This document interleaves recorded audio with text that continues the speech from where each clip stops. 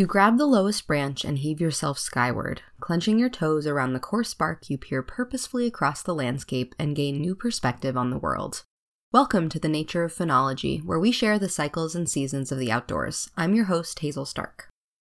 This spring was an especially cool and wet season, which meant that the phenology of a lot of the flowering plants I pay attention to were a week or more late. The black flies were even late this year in our area, though I found that they seemed to endeavor to make up for lost time.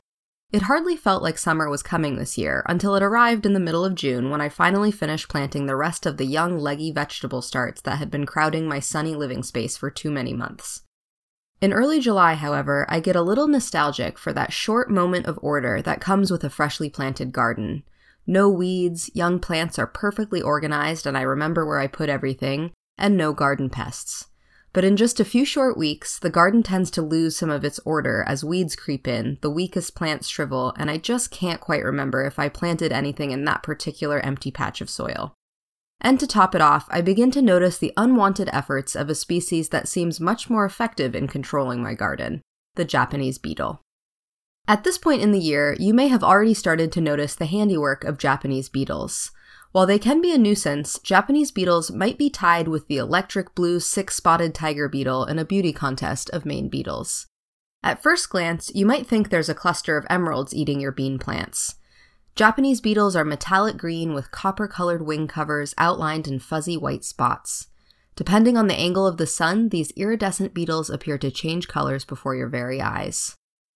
While they may be beautiful on the outside, they may seem to be less beautiful on the inside as they start to emerge from the soil as adults in June and July to feed on the leaves, flowers, and even fruit of around 300 different species of plants. They especially love to consume the beech or rugosa rose we have so much of along the coast, so I tend to notice them there first. Working in groups from the top to the bottom of plants in direct sun on warm days, these beetles focus their efforts on the leaf tissue between the veins, so they will often leave a plant looking like its leaves are made of lace, with only the leaf veins remaining to outline what once was. Japanese beetles can be a significant garden pest, and where you find one, you tend to find many, especially since groups of these beetles attract more of the species to that very spot. That fact is also why there is some evidence that Japanese beetle traps might actually attract more Japanese beetles to your area than they successfully trap. These beetles are not native here, as you might have guessed, though they arrived in the US a little over 100 years ago when their larvae probably came hidden within some plant soil being shipped from Japan.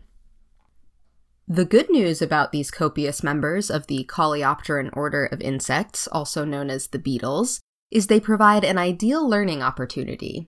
What better way is there to get to know beetles and why they are taxonomically grouped that way than taking a close look at these colorful creatures? Within the Coleoptera order, Japanese beetles fall within the scarab family, where dung beetles, rhinoceros beetles, and more locally, June bugs also taxonomically reside. What makes a scarab beetle? Probably the most important characteristic is that these beetles are built to burrow, so their front legs are well adapted for the job.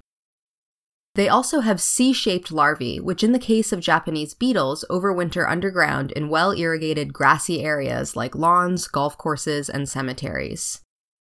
So the next time you're cursing the damage that these beautiful beetles are causing in your yard, you could creep out into your garden on a cool morning when they are still quite sluggish, knock some of them into a container of soapy water, and observe them up close to notice their beautiful colors, their strong front legs, and compare them with the other beetles in your area.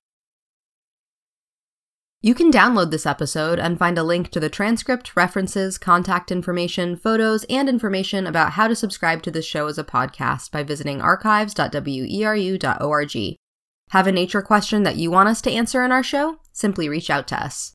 Theme music was by A Pileated Woodpecker, made available by the U.S. Fish and Wildlife Service. Thanks for listening, and please join us next week for another dive into the nature of phenology.